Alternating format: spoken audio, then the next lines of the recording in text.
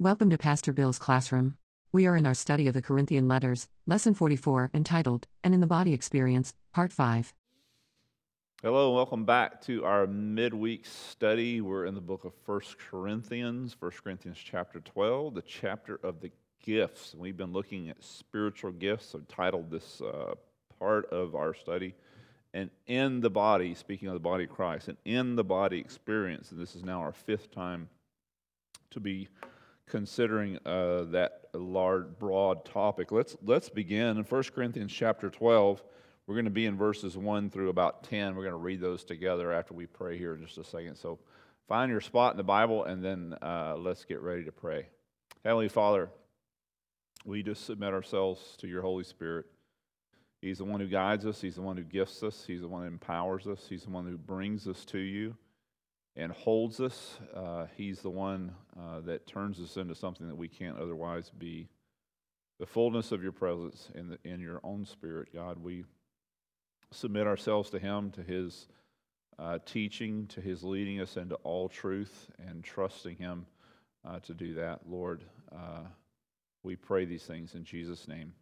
Amen. So 1 Corinthians chapter 12, verse 1 through 10. Now concerning spiritual gifts, brethren, this is the topic of the chapter.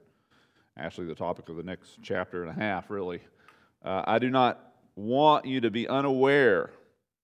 You know that when you were pagans, you were led astray by dumb idols, however you were led. These are not, without power.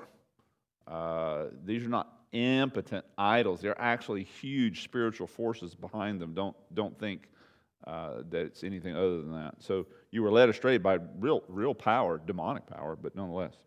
Therefore I make known to you, I'm speaking of the spirits, you're discerning the spirits. No one speaking of the Spirit of God, by the Spirit of God, says Jesus is accursed, and no one can say Jesus is Lord except by the Holy Spirit. Now there are varieties of gifts, but the same Spirit. That's where our focus needs to be, not on the gifts, but on the Spirit who gives them as He so wills. Remember what gift means. They're called charisma gifts. They're grace gifts.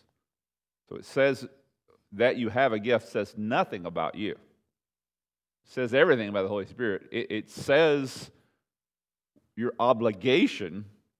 We tend to see gifts very differently in the world. In the world, we say, oh, someone has, let's say, a gifted voice or a gifted musician. They take full credit for that. They make all the money. Their names are in lights because of their quote-unquote giftedness. The giftedness in the church doesn't benefit you. It benefits the church. It's not for you. It's for them. Your gift is your job, actually. It's the debt that you owe to the congregation, to the body of Christ. It's not directly beneficial to you. So again, the focus is not on you. Focus is on the Spirit who has given you a job with a gift by giving you that gift. So there are varieties of gifts, but of the same Spirit. There are varieties of ministries and the same Lord. There are varieties of effects, but the same God who works all things. So it's not just these gifts, but a plethora of ways that they're expressed within the body of Christ. Depending on every individual will have a different expression, even though you may have 10 people with the same gift. They're going to express that gift differently every single time. Different effects, different capacities, different ministries under those same gifts. To each one is given the manifestation of the Spirit for the common good. It's not for you. It's for us. You have a gift that is for us. I have a gift that is for all of you. Each one has a gift for the common good, as it says there. For no one is given the word of the wisdom. For the one is given the word. Here's the starting of the list, if you will, of these spiritual gifts. For to one is given the word of wisdom through the Spirit, and to another the word of knowledge, according to the same Spirit. To another faith by the same Spirit. To another gifts of healing by the one Spirit. To another the effecting of miracles. To another prophecy. To another distinguishing of spirits. To another various kinds of tongues. And to another interpretations of tongues. Verse 11. But one and the same Spirit works all these things, distributing to each one individually, just as He wills. So it's not for us to decide. Not one of us can take credit for, nor do we even ask for the gifts, because They come through the Spirit, ultimately. So we're continuing, like I said, in our topic of spiritual gifts and how God has gifted His body for the service of His ministry. We saw several places in the Scriptures, not only is the church referred to as a body, church is also referred to as a building. And I want us to consider that topic today, or that position on the body of Christ, thinking of it as a building, as the location where God lives.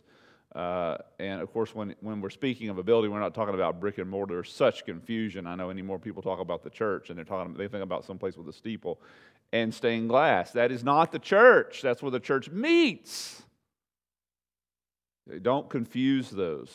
The church is physical people in whom God dwells. The church goes home every day after Sunday church. So we have several words that we use, and the difficulty of our language in explaining that.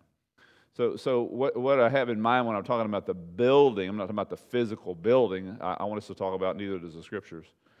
What I have in mind, or what the Scripture has in mind, and think about it as, but I want us to think about this physical building as an illustration of what the building of the body of Christ is. Let's think about this building, for instance. What is this building? When you look at this room, of course, I think all you're able to see is what's behind me here, and maybe a little part of the ceiling on the floor. But I want you to think about it, or maybe it's better for you to look at the building or the house where you are, wherever you're listening right now. What do you see? Well, it's brick and mortar, right? But you don't see brick and mortar. Actually, this place is mainly cement and wood and sheetrock, but you don't see those things.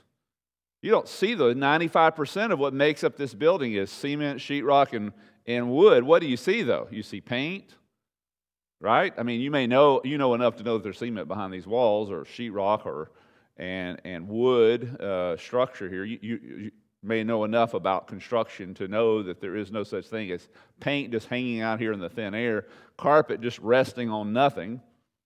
Now, there's cement underneath, there's wood behind all these things, there's sheetrock behind all these things, but we don't see those things.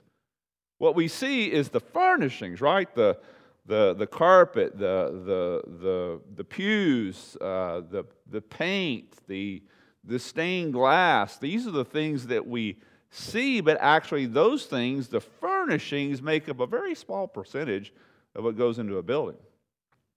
95 or more percent of the building is actually cement, sheetrock, wood. We don't see those things, though. This is very instructive because it's going to help us in understanding understand God's building, the church, as it relates to our giftedness. So last week I spoke to you about the more obvious upfront gifts as they're listed in the Scriptures, the speaking gifts, the word of knowledge, as we say, the word of wisdom, teaching, evangelism, prophecy, tongues, exhortation. And I like to think of those as the paint and furnishing gifts of God's building. They're the stuff that you see, but they don't stand alone. The vast majority of the giftedness of the body of Christ is not stuff that you see. Just as much as this physical building, the vast majority of what holds it up is not the stuff that you see, the cement, the wood, the sheetrock. No, it's the paint that you see. It's the carpet that you see. It's the furnishings. It's the windows that you see. But these actually make up a very small percentage of what actually is in this building. It's very instructive. Now, not to say that these upfront gifts, these obvious upfront gifts, are not the point of the Spirit, because they most definitely are. I mean, here's the commissioning that Jesus has for us in Matthew chapter 28. Go therefore and make disciples. That's the paint and furnishings, right? It's not the structure necessarily, but it's the paint. It's the end result. I mean, why do we create a building? Do we create a building so we can look at cement and wood and sheetrock? No. We cover those things. The building, the superstructure is there to support the paint and the carpet and the furnishings. Make sense? You can't have paint and carpet and furnishings all by itself. You have to have wood and cement and sheetrock, and you have to have those things, but then you cover those with the stuff that you want to see.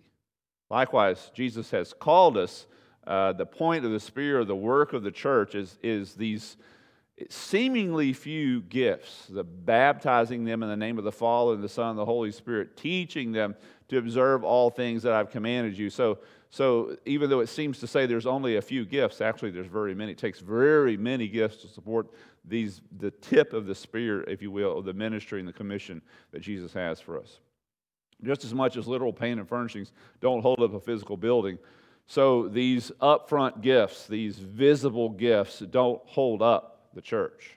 It takes many, many gifts to do that. These gifts, these superstructure gifts, is what I want to spend a couple of Sundays, this is a Wednesday for me, midweek, a couple of Wednesdays talking to you about. It quite literally hold everything up. They are the cement and the wood and the sheetrock of God's building. And we saw last time the gifts of the Holy Spirit are broken down into two large categories, and I'll repeat it up here for you. 1 Peter chapter 4, or I should say it's right here, chapter 4, verse 11. Whoever speaks is to do so as one who is speaking actual words of God. It's just the broad terms. What are the speaking gifts? Like I said, we went over them last time. Maybe if you weren't here with us last time, you need to pause and go over that one, because this one is the one we're doing today, is built on, where I'm assuming some things from the last week's study. So whoever speaks is to speak as those speaking the actual words of God, whoever serves. So there aren't just two gifts, but there's two broad categories of gifts. You have speaking gifts and service gifts. Whoever serves to do so is one who is serving by the strength with God's supplies, so that in all things God may be glorified through Christ Jesus. Two broad categories underneath which, as we're going to see, all the gifts fall into. Either they are speaking gifts, if you will, upfront gifts, teaching and making disciples, or they're the service gifts that support the upfront gifts, the teaching gifts, the disciple-making gifts, if you will. And so we talked about the teaching and upfront gifts last time, and this time we're going to be, the next couple of times, we're going to be looking at these support gifts, these superstructure gifts. We can learn a lot about those gifts, those superstructure, those service gifts, by, again, just observing our building. We've already gone over these briefly, but I want to go over them more thoroughly. Number one, we can know about these gifts. They are unseen or not readily seen gifts. Anybody that doesn't know much about building things doesn't know to immediately expect, oh, there's cement behind that wall. There's studs behind that, and behind that paint and texture, behind that furnishings and trim, there's sheetrock. If you've never built a building or been a part or really understand how stuff is built, you don't really know that, but it doesn't change anything. Those things have to be there, or we can't have paint. We can't have furnishings. We can't have carpet. But those things make up the vast majority of the building. If we're going to put them at a set of scales, they do. Let's think about it another way. Again, mixing our metaphors, because the New Testament does the same thing. Think about our bodies, for instance. What's the most recognizable parts? It has to do with, it's all on our head.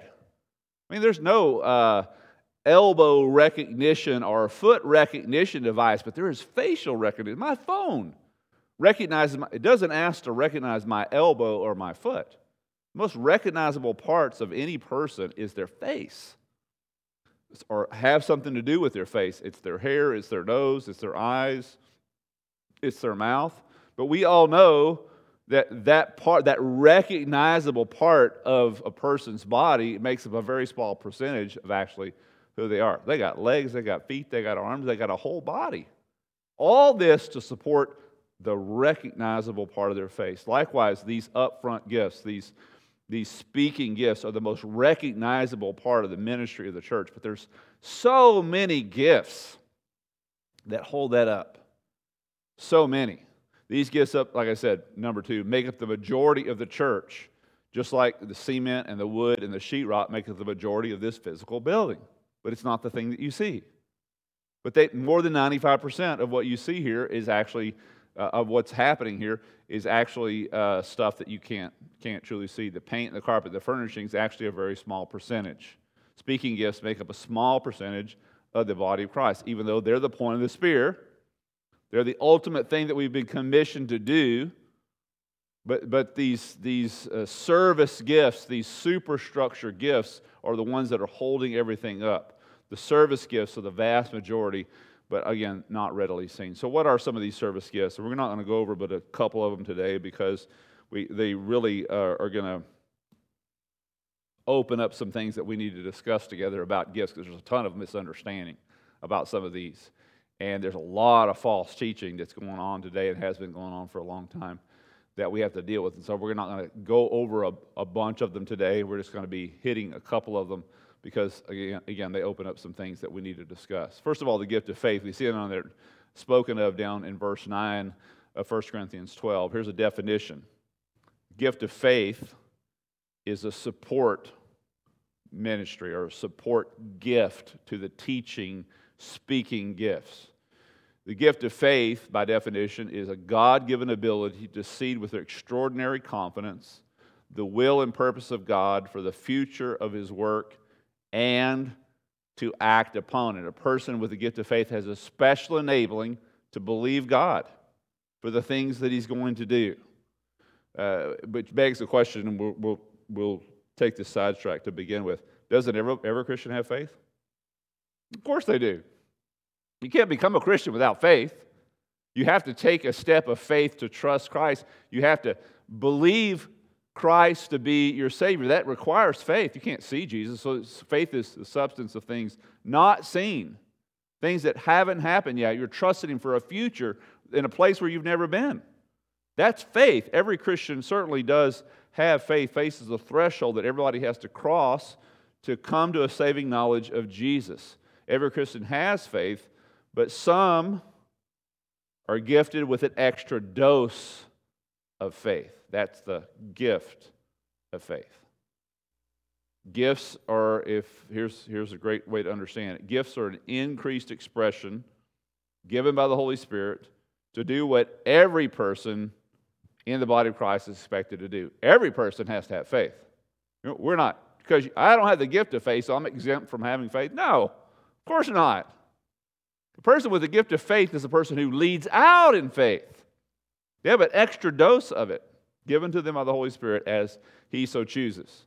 We all teach to some level. All of us. What is teaching? It's just simply explaining truth to someone else. That's all it is. We all teach to some level. We are all evangelists. Well, I don't have the gift of evangelism, so I don't share my faith. No. We all serve. We all give. We all have faith. A gift is a special increased expression of one of those things. So we all have those things, but one of those things, we're going to have a special expression in our lives because the Holy Spirit chooses to do that. So think of a gift and think of this gift, the gift of faith, as a gift of vision. Faith, of course, is seeing what is unseen or not yet to be. People with this gift of faith or gift of vision have been able to see things because God's given them the ability to see it. Noah had the gift of faith when he started building an ark 200 years before there was a flood. Moses' mother had the gift of faith as she believed that Moses was going to be something special. So she hid her child in the reeds of the Nile, knowing that he was special and God's going to take care of him. And sure enough, he is today, as we know him all to be. So these people have done these things with that gift of faith. Again, they aren't the only ones with faith, but they lead out in faith because of their gift, and that's an excellent way to understand gifts. That is a good way. They are leadership ability. So if I have a gift of teaching, doesn't mean I'm the only teacher. It means I lead, though. A person with a gift of teaching teaches us how to teach, teaches us what to teach. We're all teachers. We have to be teachers. A person with a gift of wisdom isn't the only person with wisdom, are they, in the congregation? Let's hope not, right? We're not exempt from being wise because I don't have the gift of wisdom, but a person with a gift of wisdom is a leader in that.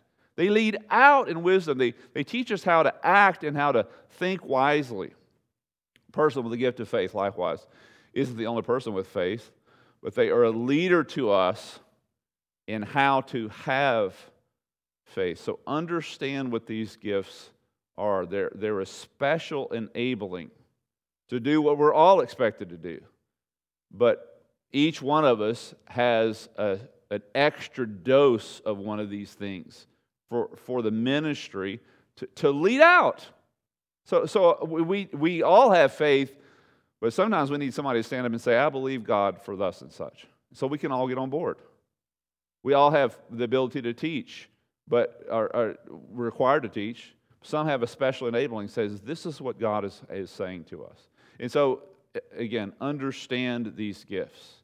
So the next gift is a controversial one. It has no reason to be, but it has been, again, because we have so many false teachers out there today. The gifts of healings. I say it that way because that's exactly the way it's spoken of here 3 different times in 1 Corinthians chapter 12. The gifts of healings actually, they don't require a lot of explanation. I mean, it's a special enabling of the Holy Spirit to serve as a channel through which God cures illness and restores health apart from natural means. We're not talking about a doctor. We're not talking about someone with an education that knows how to administer medication. I'm not sliding those things. I believe God uses those things and probably even gifts those things. But specifically, the gifts of healings are people through which God administers healings outright. No drugs. No therapy, no medication, in most cases, no time, just instant. They were sick a minute ago, and they're not sick anymore. They were crippled a minute ago, and they're not crippled anymore. Again, it doesn't require a lot of explanation. It's the gift that says, as Peter and John did as they entered the temple to the man who was born lame, silver and gold have I none, but such as I have give I to you. In the name of Jesus Christ of Nazareth, stand up and walk. That's the gifts of healings that I'm saying it that way. It sounds like I'm not pronouncing it correctly. But in fact, this is unique among the gifts because of the way that it is written or pronounced in the Greek. It has a special syntax. I say that to say the 3 times that it's mentioned in 1 Corinthians chapter 12, it's always spoken of in the double plural form, literally in the Greek. Gifts, plural, of healings, plural. So there's multiples of them. Gifts, not gift. Every other gift in here is referred to in the singular. Gift of prophecy, gift of teaching, gift of faith. But when it comes to healings, it says gifts, plural. Gifts of healings. So they're set apart in the Greek syntax, and I think it's for a very important reason. I think this may indicate that each of the healings is a separate gift that is unique to that situation. Back to the story of Peter and John. Their ability to heal that man at the gate called Beautiful was a special gift that was imparted to them at that moment. It was a special gift for that situation because that person had a very particular need, and that was a very particular gift given to them. It also may seem to indicate that these gifts of healings are not permanent, but they come and go as needed, as God so wills.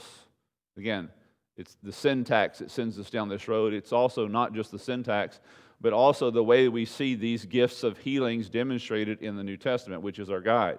We can't come up with our idea of how these things work. We have to go by what the Scriptures say, and we do not go outside the Scriptures to find any information. Well, tell me how you feel about this. We don't care how you feel.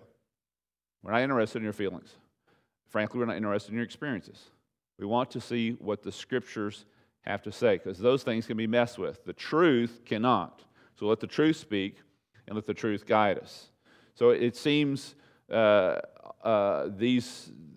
the issue of this gift coming and going, and that they are unique to the given situation, that particular healing or whatever, where we find it in the Bible or circumstance that God has for us.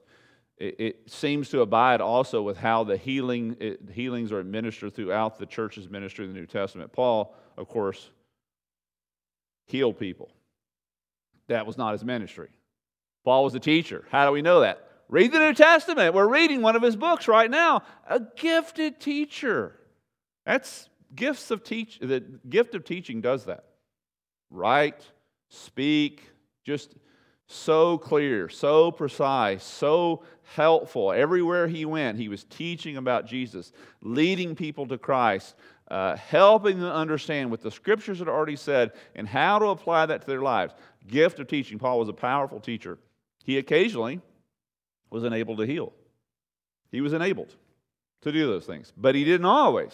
Look at this. So people say, well, Paul had a healing ministry, and I would just say baloney. He did not. Watch. 2 Timothy 4:20. Well, I shouldn't say that. He occasionally was enabled to do that. There's no such thing as a healing ministry in the New Testament. There's no such thing. Notice here, but back to Paul. So sometimes he was enabled to heal, sometimes not. Erastus, he's speaking of here at the end of Timothy, given just final instructions to Timothy and farewell words. 2 Timothy, Erastus remained at Corinth. He's telling what happened to this guy. And then he tells us what happened to the next guy. And he says, and I left Trophimus sick at Miletus. So if Paul could heal, why couldn't he there? Because again, it seems to indicate that these gifts come and go. The gifts of healings. They're specific for a specific situation, and they're not always there.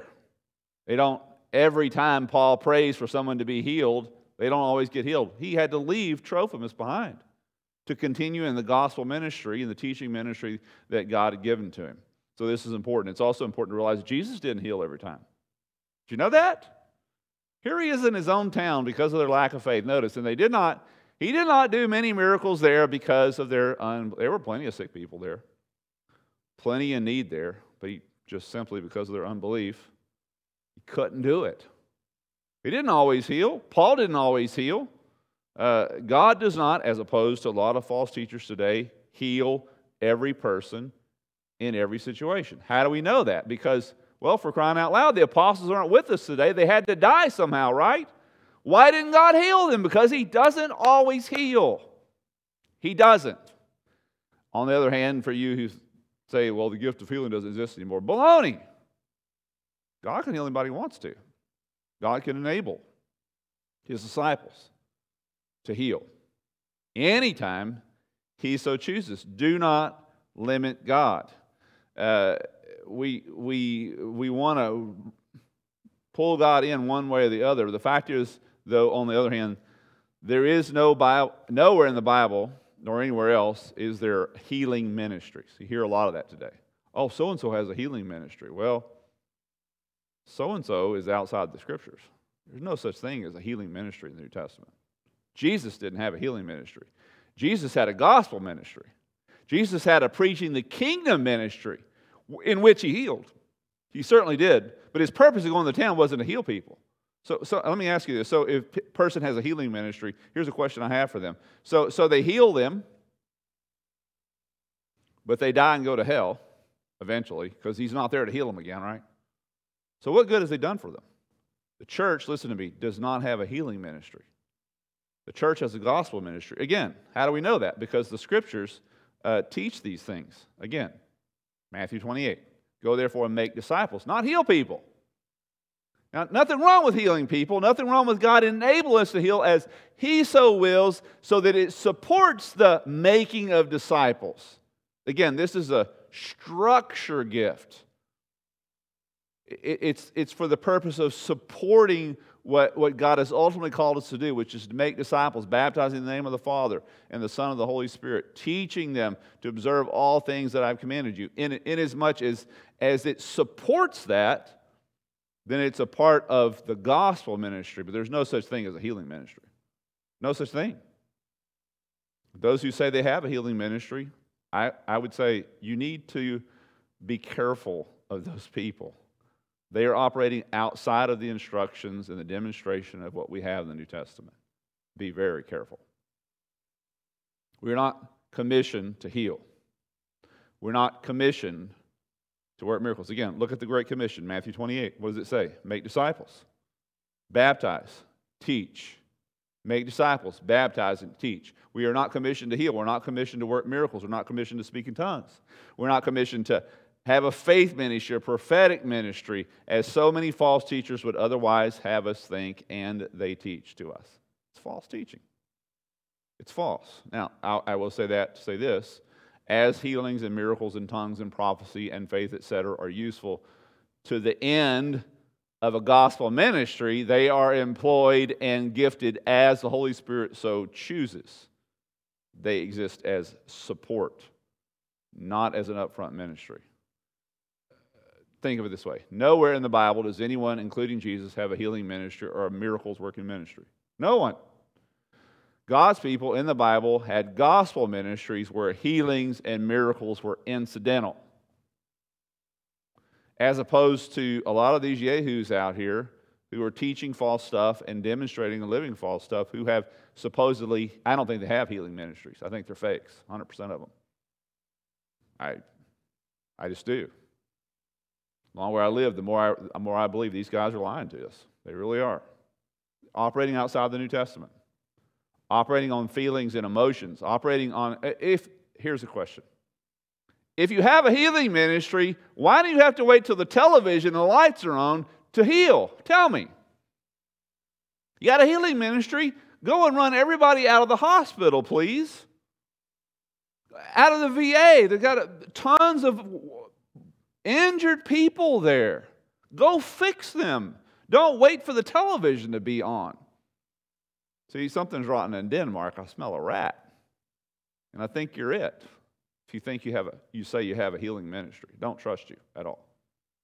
God's people in the Bible had gospel ministries where healings and miracles were incidental. Not healing and miracles ministries where the gospel was incidental or non-existent at all. In a lot of cases, these false teachers we see on television and otherwise. See, it's because the New Testament church in Corinth was mishandling these gifts. That is the situation in which Paul writes this.